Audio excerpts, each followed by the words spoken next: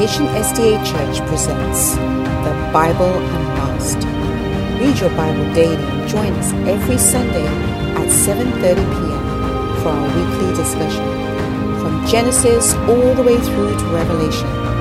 Let's read the entire Bible in 2021 with the Bible Unmasked. Hello, my name's Elizabeth Thomas, and welcome to another episode of the Bible Unmasked. This is episode 12, and we are doing a Bible study through the entire Bible this year of 2021, and we are so glad you joined us again for another episode. Bible Unmasked is airing every Sunday night at 7:30 on our YouTube channel and on plantationsda.tv.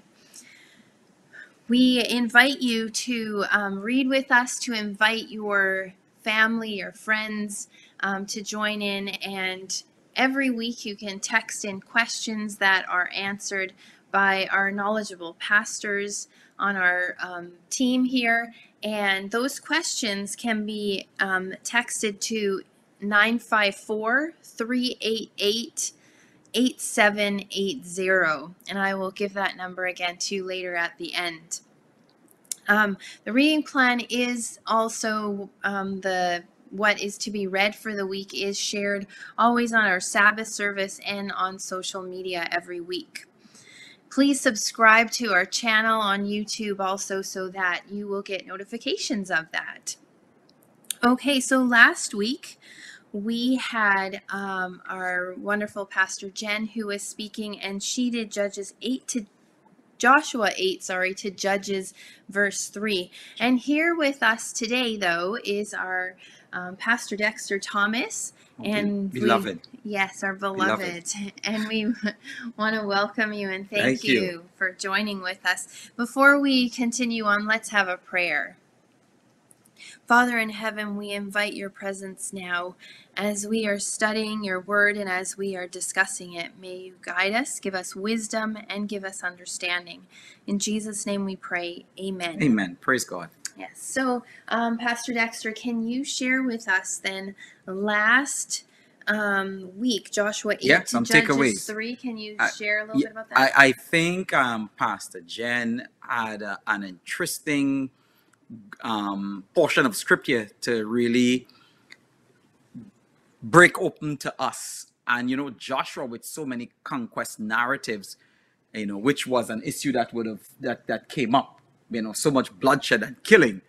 But what I like is the book of Joshua basically teaches us how to grow our grit through grunt work. God has already given you the promise. It's yours. Now, how do you go own it? How do you claim it? How do you walk in it? And that's what Joshua does for us.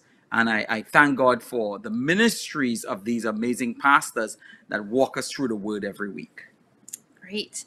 Okay, so today we're going to be diving into Judges 4 to 21. So all the way to the end. Yes, can you give us an overview of that? Oh yeah, before we get into our this is one of the most raunchiest, rotten books in all of the Bible. You see human brokenness in full display. You see hard-heartedness, stubbornness, but amidst all of it, you see the relentless, scandalous grace of God. God. One time they said Jesus is the hound of heaven. He keeps chasing after us, and you see that amazing grace in the book of Judges more than probably in any other book in scripture, because by now, Liz, we would have written these jokers off, but not God in the book of Judges. Okay, good. Okay, so it's called the book of Judges. What did it mean to be a judge in the context of the book of Judges? Was it to be a judge as we know it today? Good question. So let's begin. The period of the book of Judges is generally right before the king. So it's after the reign of Joshua and before the kings. And this era is one of the most nomadic era. That's not a right word, but wandering era. It's like they're in the wilderness, but they no longer have God guiding them. And one of the phrases that keeps running through the book is everyone did which was right in his own eyes. In other words, the Torah didn't guide them, the prophet didn't guide them, their own feelings guided them. Hardly their consciences, their feelings. So it was a dangerous period. They could have self-destructed as a people. And again, somehow the preserving grace of God held them, kept them, continually brought them back. So it's a story of miracle of God's love to keep bringing us back to himself. Now, a judge is not someone that deliberates in a court in the case of the judges, even though they did some of that. But a judge, in a sense, was mainly like their prime minister. There's the person that served in one sense as the prophet. The difference with the prophet and the priest is the prophet spoke to God for the people, while the priest spoke to the people for God. The judges, like I said, more served as their president, their prime minister. It is someone that they somewhat elected in a sense, or they saw God as raising up, that they allowed to lead them. Okay. Let's go to Judges 4, verse 4. Deborah, the wife of Labadoth, was a prophet who was judging Israel at that time. Question is, up to this point, women in the Bible were marginalized. Does the appointment of Deborah as prophet and judge mark a turning point in the Bible? Right. Marginalized is a pretty strong word. Overall, you have 40 Bible authors, all of them basically men. And they were in a very chauvinistic culture. So a lot of times when you read the Bible, you have to make sure that their cultural biases, that you're not thinking that is God's word. What God did, God wrote his word through broken people, which makes the Bible such an interesting piece of literature, as it were. But it's not just a piece of literature, but it's such a moving, powerful, living document. But God used broken, messed up, jacked up lives to portray his truth. But you have to be careful as you're reading, because a lot of these Bible authors, they saw women in a very negative light. The Me Too movement, all of these Bible authors, a lot of them would just be in prison, straight up. You know, they did not have a healthy view of women. Women were thingified. They were objects. They were hardly equals. However, when you read the Bible, there are a couple of women, man, they call the shots. Like Sarah, who is the one that came up with the idea for Hagar. That wasn't Abraham's idea. He almost didn't have a say. And yet still the Bible said he commanded his house after him. I'm like, wow, what a way to command your house when Sarah was calling so much of shots. In fact, Sarah is the one that came and said to Abraham, look, get rid of her. And Abraham is like, well, she's in your charge, you know? So that's why I say marginalized is a pretty strong word. Women did still, even though they lived in a very chauvinistic driven culture, even though they were seen as less than, they weren't equal. But a lot of women carried a lot of weight and power. There was a prophetess also, Huldah, you know. So in the Kings, but that's afterwards, right? But Deborah, I wouldn't say it was a turning point. It was more an acceleration than a turning point. That's a long way to answer your question, but I hope you got it on my cultural context. Right. Okay. Thank you. Okay, Judges 4:21 tells us, but when Sisera fell asleep from exhaustion, Jael quietly crept up to him with a hammer and tent peg in her hand. Then she drove the tent peg through his temple and into the ground, and so he died. Can killing be justified? If it's a rotten, good-for-nothing man like Sisera, well, no. Listen, again, God works through our weaknesses, through our brokenness, through our culture, right? And if you notice, a lot of the human ills and evils were not eradicated because of Christianity. I mean, Paul didn't tell them, why don't we eradicate slavery? You know, in fact, he told the slaves, you kind of learn to behave yourself so that the gospel could be preached. And you look at stuff like that, it's like, is the Bible then affirming injustice and unfairness. No, God is working with what we have chosen to live under, how we have decided to govern our own broken lives.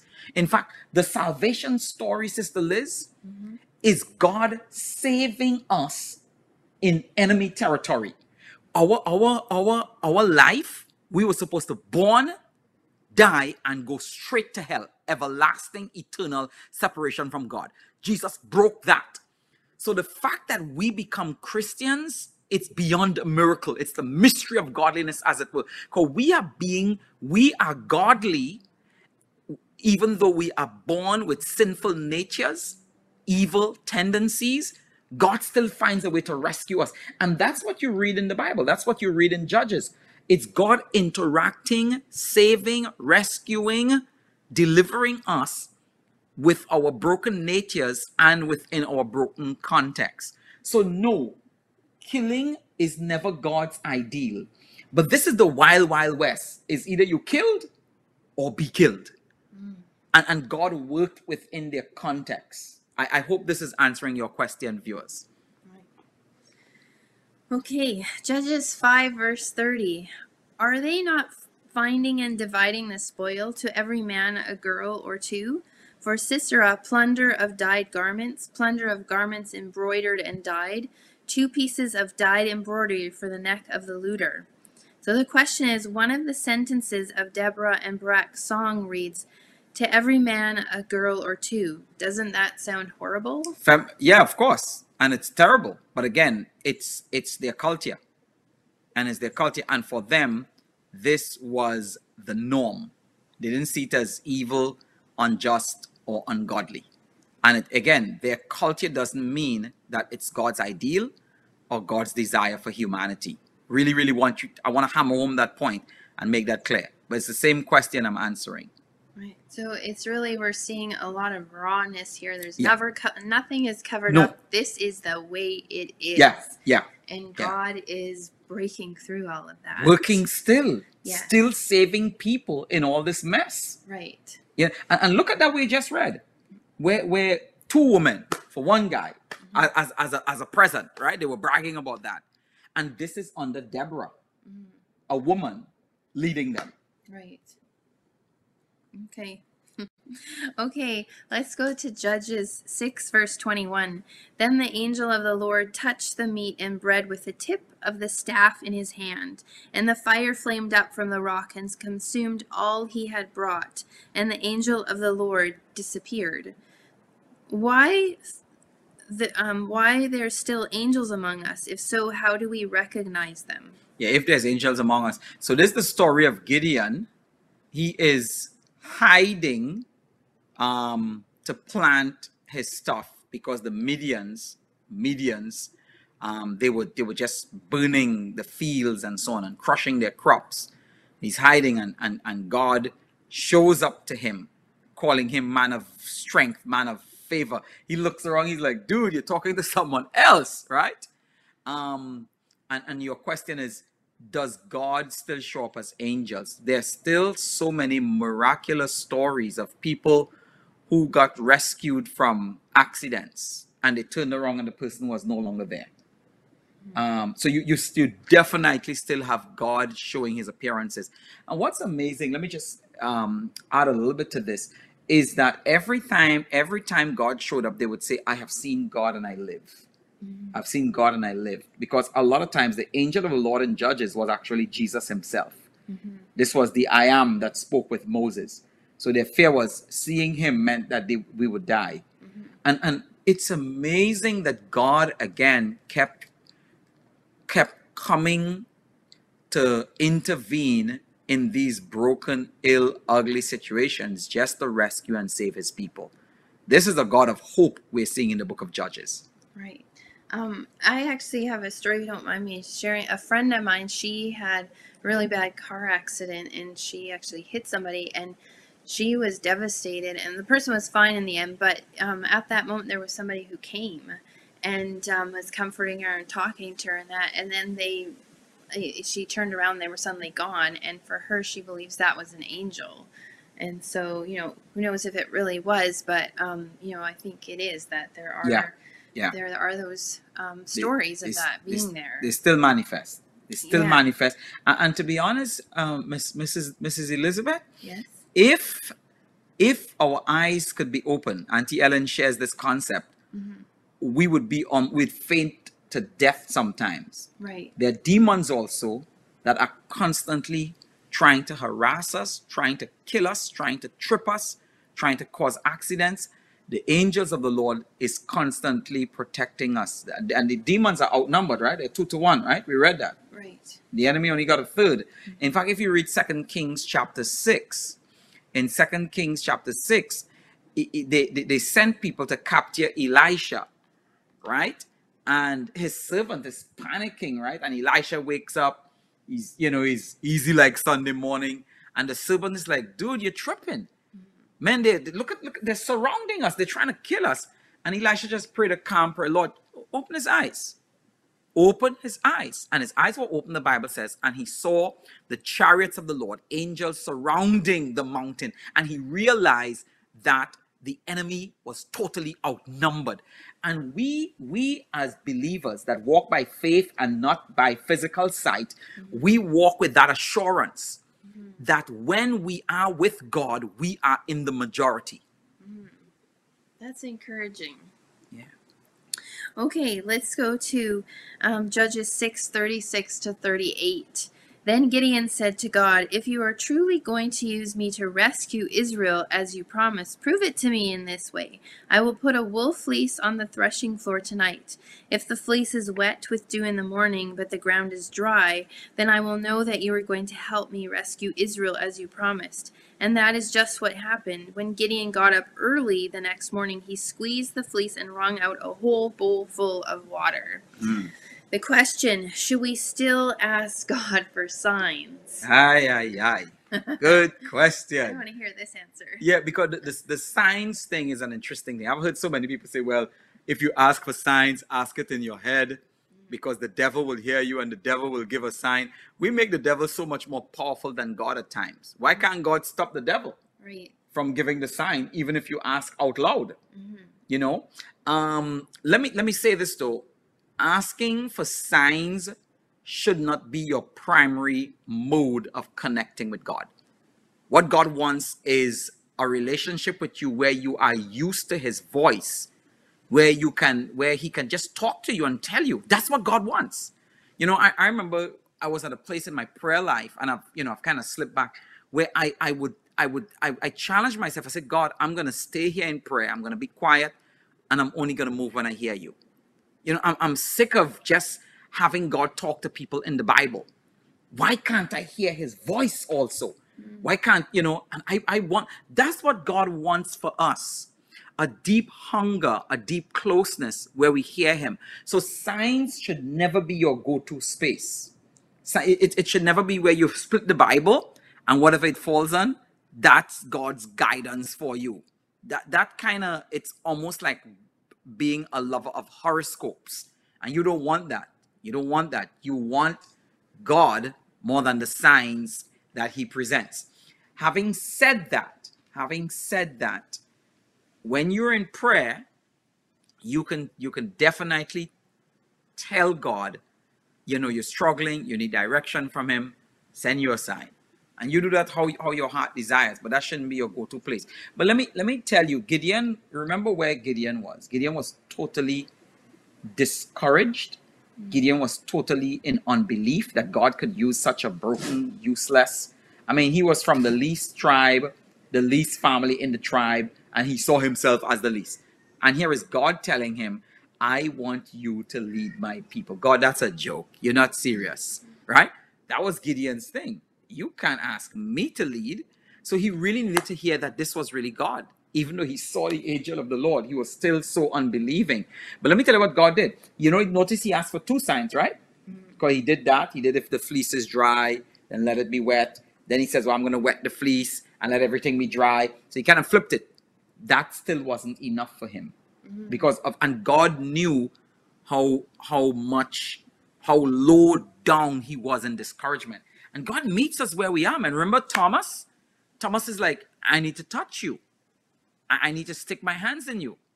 And Jesus could have just chastised him, but no, Jesus said, do it. But better is those who don't need to touch, who don't need to see, and still believe, right? But here's another way God encouraged Gideon and confirmed that he was truly leading him and victory would have been his. So Gideon probably didn't have the guts to ask for more signs after those two, but this is what God did. God took him down to the tent. So Gideon was really discouraged, he felt like a nobody. And then here is God now telling him, I want you to lead my people, right? So even though he got those two signs, the fleece wet, the fleece dry, the ground wet, the ground dry, he wanted more, but he probably didn't have the guts to say he wanted more. This is what God did. God said, look, go down by the tent. You take your boy. Go down by the tent of the enemy. Now think about this family. This is how the Bible is so rich and beautiful, man.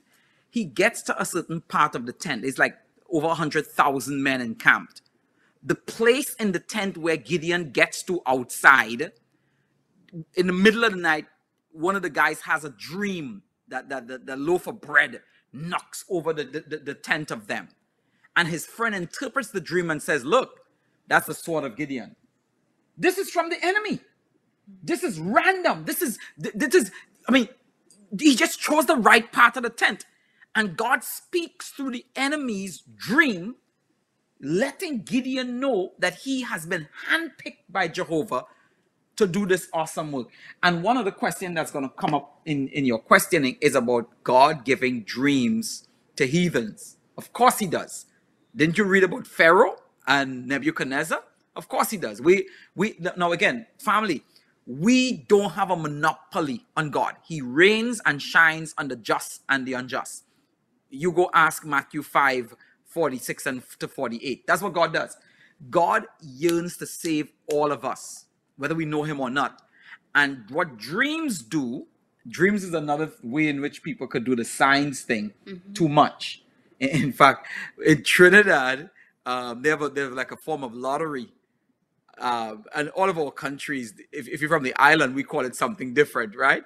But they had these little things that you would bet on, you'd gamble money on, and there was like 1 to 36, and each one had like an animal symbol. 1 was centipede, and 2 was old lady, and 3 was carriage, and 4 was dead man, and so on, up to 36. And if you dreamt anything similar to any of those symbols, people will say, hey, what do you dream? I'm going to put $20 on that.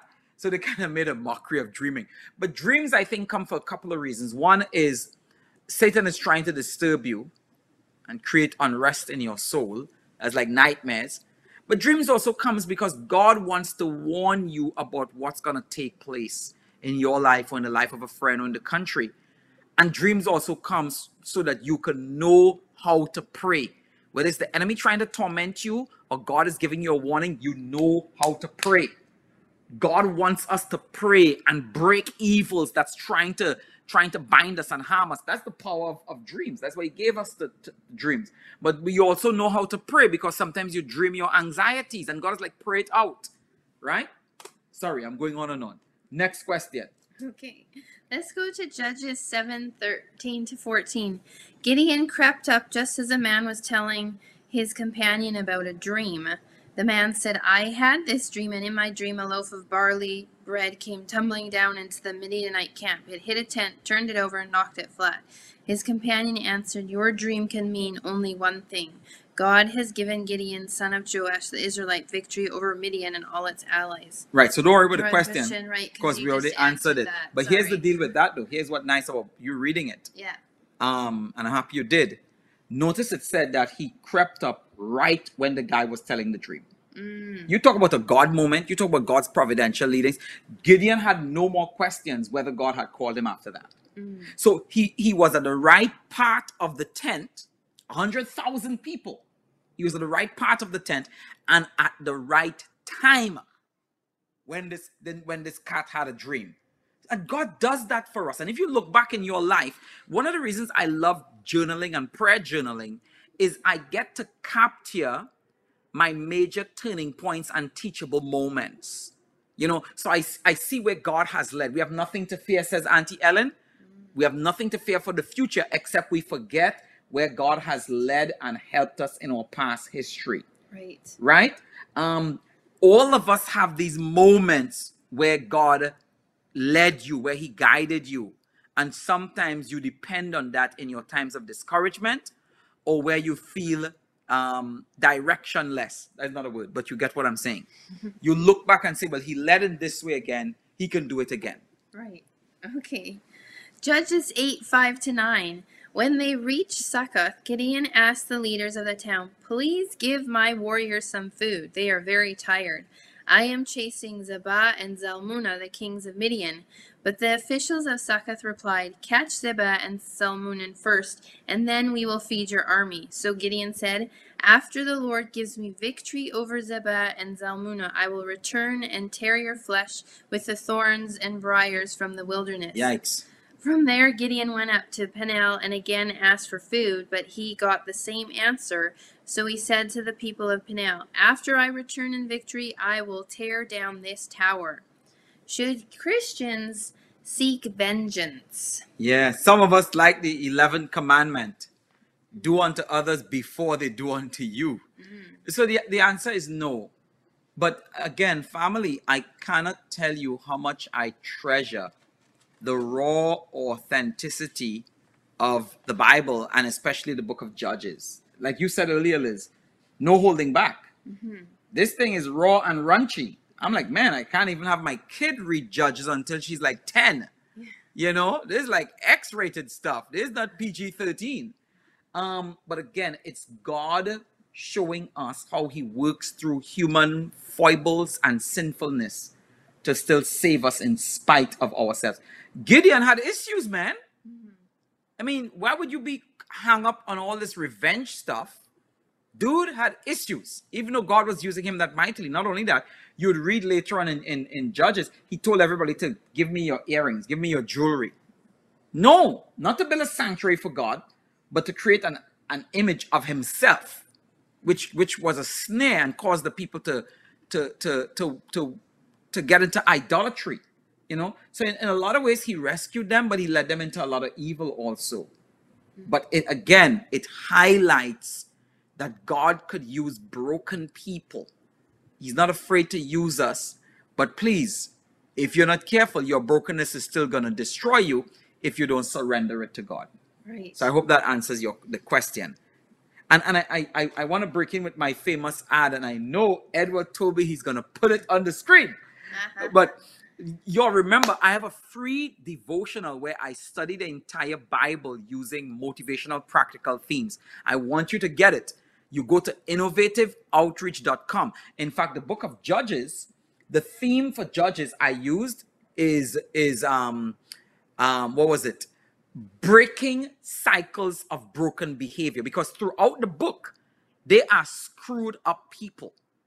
And God is constantly wanting to break their cultivated and learned tendencies to do evil, right? So when you read my devotional, Discovering Hope in 66 Places, which you could subscribe to for free subscription on innovativeoutreach.com, I give a theme for all of the book of the Bible.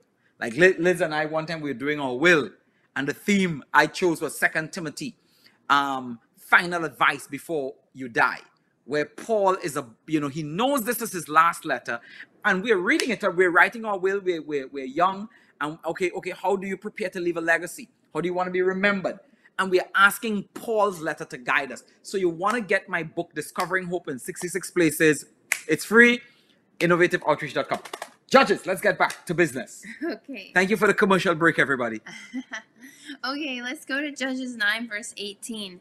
But today you have revolted against my father and his descendants, killing his 70 sons on one stone. And you have chosen his slave's woman's son, Abimelech, to be your king just because he is your relative.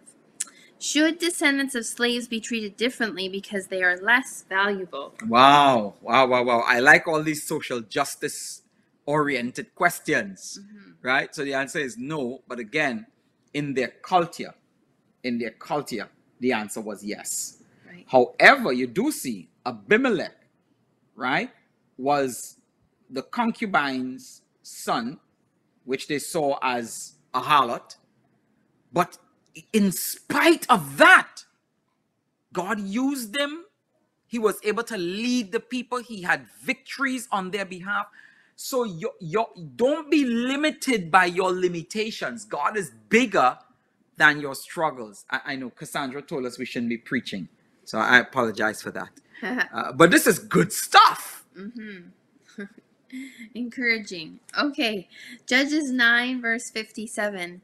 And all the evil of the men of Shechem God returned on their own heads, and on them came the curse of Jotham the son of Jerubbaal. Do curses get fulfilled? If someone cursed me, should I fear that it will come true? The answer is yes, especially if you're living an unrepentant, don't care, disobedient life. You hear about generational curses? Generational curses are broken through obedience. They're not broken by you just saying, I rebuke this curse and, Lord, break this curse. That's good. That's good to pray affirmations over your life, to pray the spirit of godliness and righteousness and the spirit of protection from every evil. You pray that in your life. My father, you all know my story, man. Dude had 15 children. His favorite chorus was sowing the precious seeds. His favorite passage was be fruitful and multiply and replenish the face of the earth. And people were like, man, brother, could other people help replenish the earth? So he lived a really whoremongering life. And my prayer was, God, I don't want to live that life. He died an illiterate at 62. He couldn't read or write, so God broke that curse by me prayerfully deciding to live a pure life. God broke that curse as I decided to strive for my education, with refusing to stop until I got a doctorate. So curses are broken through obedience, and curses are broken through better decisions. And through prayer. And prayer. I was Pray. going to say, Thank okay, you. if you've been cursed, then pray, pray, pray, pray. Yeah. Yes, correct. Okay. Let's go to Judges 10, 13 to 14. Yet you have forsaken me and served other gods. Therefore I will deliver you no more. Go and cry out to the gods which you have chosen. Let them deliver you in your time of distress. Why would God be so harsh to Israel and then change his mind? Yeah. Because I don't have the proper word. I think it's anthropomorphize. I'm probably making up that word also. But what the Bible does, the Bible humanizes God. God steps down into our realm, into our emotional experiences, and almost becomes like us, right? Moved with emotions, inflamed with passions. So God gets angry, but he holds not his anger forever. Yeah? So that's what you're seeing. That's what you're seeing. God is saying, I can be persuaded, I can be spoken to, I can change my mind. That's what you're seeing there in Judges chapter 10. Good question, questioner. Yes. Okay, Judges 11:35. When he saw her, he tore his clothes in anguish. "Oh, my daughter," he cried out, "you have completely destroyed me. You've brought disaster on me, for I have made a vow to the Lord, and I cannot take it back." Yeah, I remember. Sorry, question. Yes, question. That was cruel. Why couldn't he take his vow book back? Wouldn't have God understood? Yeah, I remember reading about this. Is Jephthah, everybody, in Judges 11, where he was so grateful, or he was so excited for God to lead him into battle and win, and he said, "Lord, the first thing that comes to my door, I'm gonna offer it to you." And he thought his dog would have come, killing his pets, Liz. Thought his dog would have come. So I could give that. It kind of reminds me of the old story we would tell growing up, about the lady who saw this really cute guy. Every Sabbath morning he'll sit on the second row, and she came to church early and she said, "Lord, whoever comes and sit on the second row, I am praying that would be my husband." Oh boy. It so happened that day the guy didn't come to church, but his 85-year-old grandfather came. I think she changed her mind. She's like, Lord, I'm good. Yeah. I'm all right. Take a vow of chastity and singleness. So it shows the silliness sometimes of making vows. And I remember the quarterly saying, no, Jephthah should have said, no, God, I messed up. So he could have pulled out from it. But I guess, again, I don't want to blame everything on culture, but really when you vowed, your vow became your lifelong oath. And just to clarify, the other question someone asked, which I just skipped over because I knew I would answer it, is did his daughter die? The passage is pretty ambiguous. It could be that death for her meant she could marry, which is why she said she's going to go roam the mountains for 3 months and mourn her virginity. And mourn, with her fellow virgins. So it could mean that. But it's not a really clear and plain passage. Consult with the scholars and your commentary, please. Okay. Let's go to Judges 13 now, 3 and verse 4. The angel of the Lord appeared to Manoah's wife and said, even though you have been unable to have children, you will soon become pregnant and give birth to a son. So be careful. You must not drink wine or any other alcoholic drink, nor eat any forbidden food. Was Manoah's wife forbidden from drinking wine out of health concerns similar to those that exist for pregnant women today? Yeah, I think, and notice the verse that I don't want to get in trouble, but this is where our church kind of goes beyond scripture, which makes us look foolish. But notice the verse says, it makes the request to them as if it's something that they did. Does that make sense? Or if it's something that they used to do or was okay doing. Don't drink wine or strong drink. Don't do that. I think it more had to do with the Nazirite vow than health.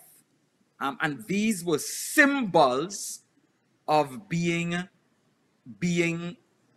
separated for the cause of God. The long hair and so on and so forth. And I want to answer a couple of questions that I ask you to skip just to save time, because you all know I like to do my presentations like my height and my personality, short and sweet. Samson, this is the mother of Samson, ended up visiting prostitutes. And people are like, oh, what a wretched, rotten leader he is. But notice Judah did the same thing in Genesis chapter 38. So again, I hate this cultural thing coming up.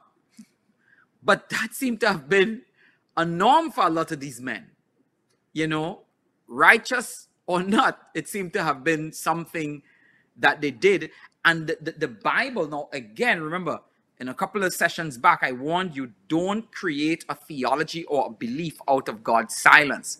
God's silence doesn't mean it's condoned. But the Bible just told the story and kept moving. But obviously it wasn't his wife like Adam had Eve, so it could not have been God's ideal. And the reason the Philistines or he was discouraged from marrying outside of Israel is, and marriage is something I used to do like 1 or 2 marriages a year.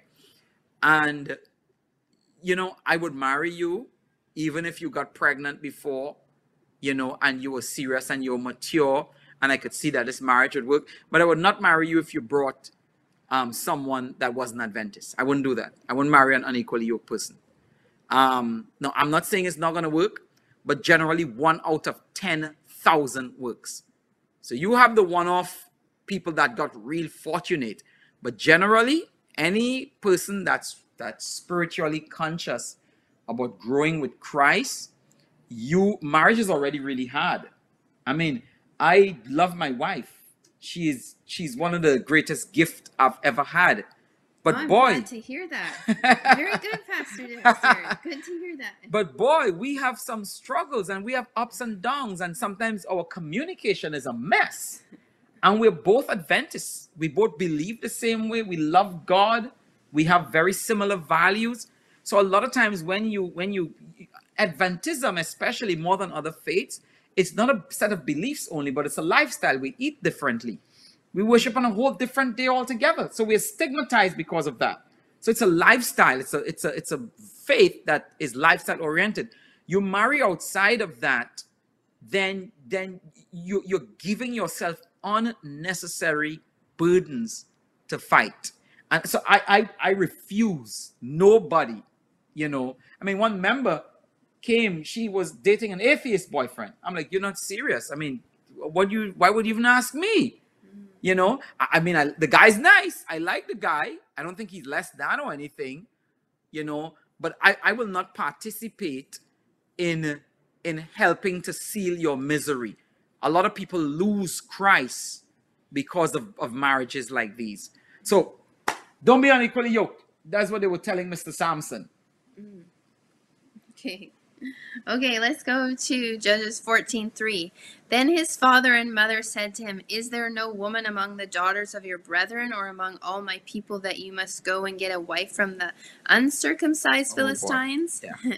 And Samson said to his father, "Get her for me, for she pleases me well." Brother was whooped. Our last question is in Judges 19:22 to 24. I'm going to read that for you. As they were enjoying themselves, suddenly certain men of the city, perverted men, surrounded the house and beat on the door. They spoke to the master of the house, the old man, saying, "Bring out the man who came to your house, that we may know him carnally." But the master of the house, went out to them and said to them, "No, my brethren, I beg you, do not act so wickedly. Seeing this man has come into my house, do not commit this outrage. Look, here is my virgin daughter and the man's concubine. Let me bring them out now. Humble them and do with them as you please, but to this man do not do such a vile thing." Whoa. Why did the good man that sheltered the guests purpose to give him the women in the house to be mistreated instead of the man? Wow. That's a loaded question. Oof. So I want to answer a couple of things here, because somebody asked about Micah's ephod in chapter 17 and 18, and them having a priest. So in chapter 17, this guy by the name of Micah had an idol that he actually erected from stolen money from his mom, who okayed it afterwards. But what Judges 17 to 21 is like some of the worst chapters you would ever read in all of the Bible. There is such debauchery. There is such abandonment of God and of good sense, So Micah got a hired priest. That's how bad it had gotten. He had a priest that he could just hire. So then when you jump into 19 to 21, the Bible is filled with repetitious, metaphoric language, which the scholars delve into and find a lot of meat in. This Judges 19 to 21 story is, especially what you just read, is very similar to Sodom and Gomorrah in Genesis 19.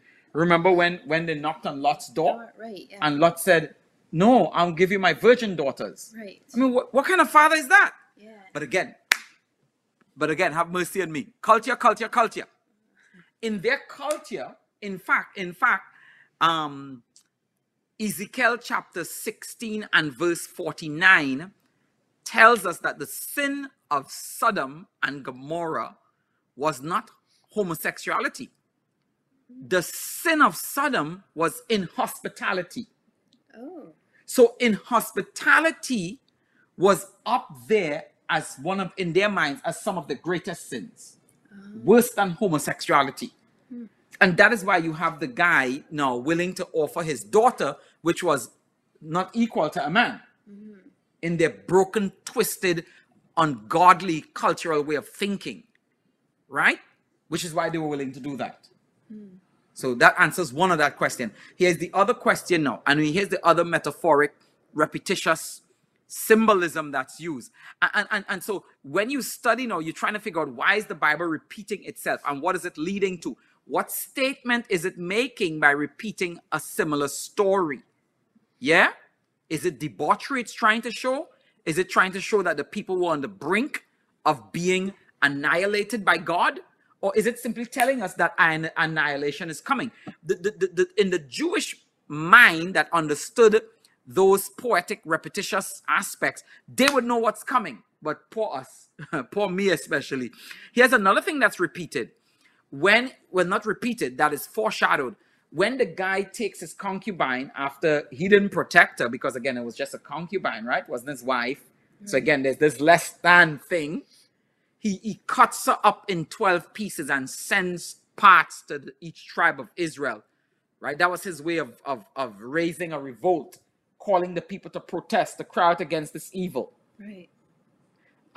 Saul did something similar in 1 Kings chapter 11 and 12, where the men of Jabesh was being threatened that the eyes is going to be cut out. So Saul takes a bull and he cuts it into 12 pieces and he sends it to all the tribes of Israel, calling them to war. And Saul was a Benjamite.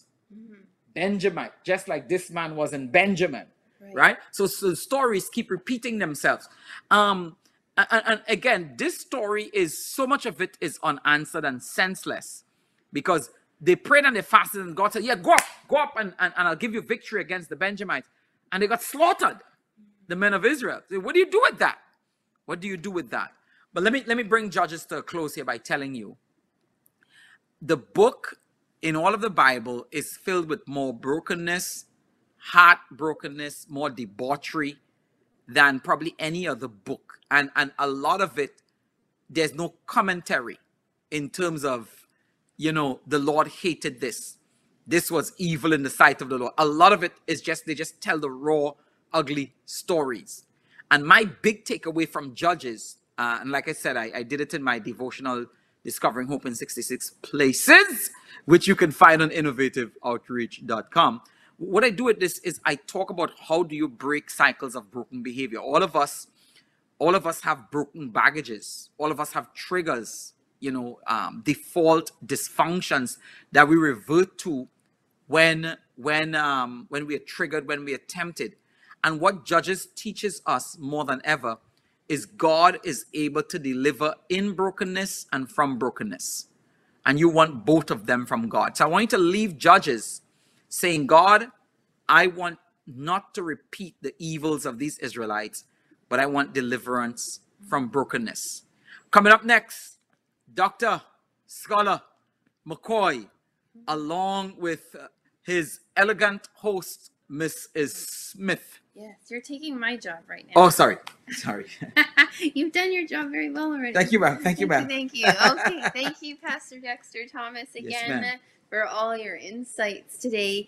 And we are encouraging you to read daily, and for this next week to read Ruth 1 to 1 Samuel 18. What are they going to find in those? Just briefly, an overview. Goodness, you all need to catch Ruth, man. That's talk about determination, talk about a heart for God. But I want you to read Ruth looking at the clues for how God is setting them up to bless them. Also read Ruth and see what lessons you could learn for pivoting. We have lost a lot in this pandemic, like Ruth and Naomi did, but look how they made a change in their life and how they were blessed.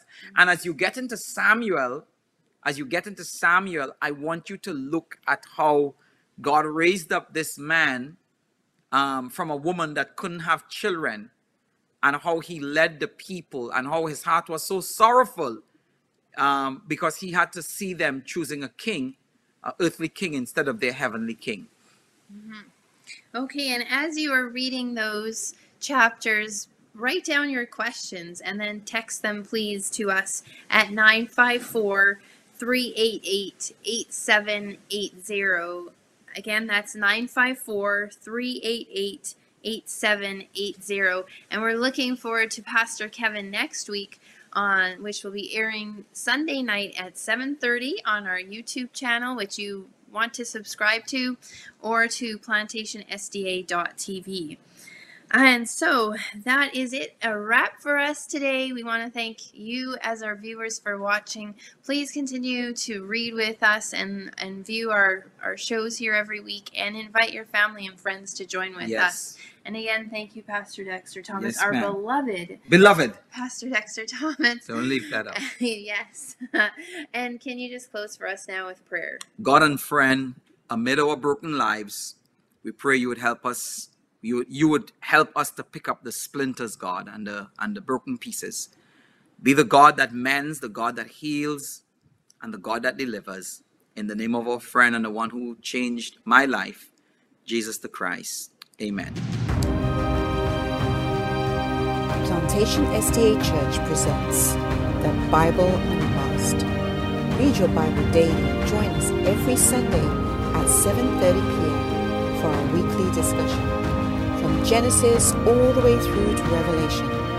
Let's read the entire Bible in 2021 with the Bible Unmasked.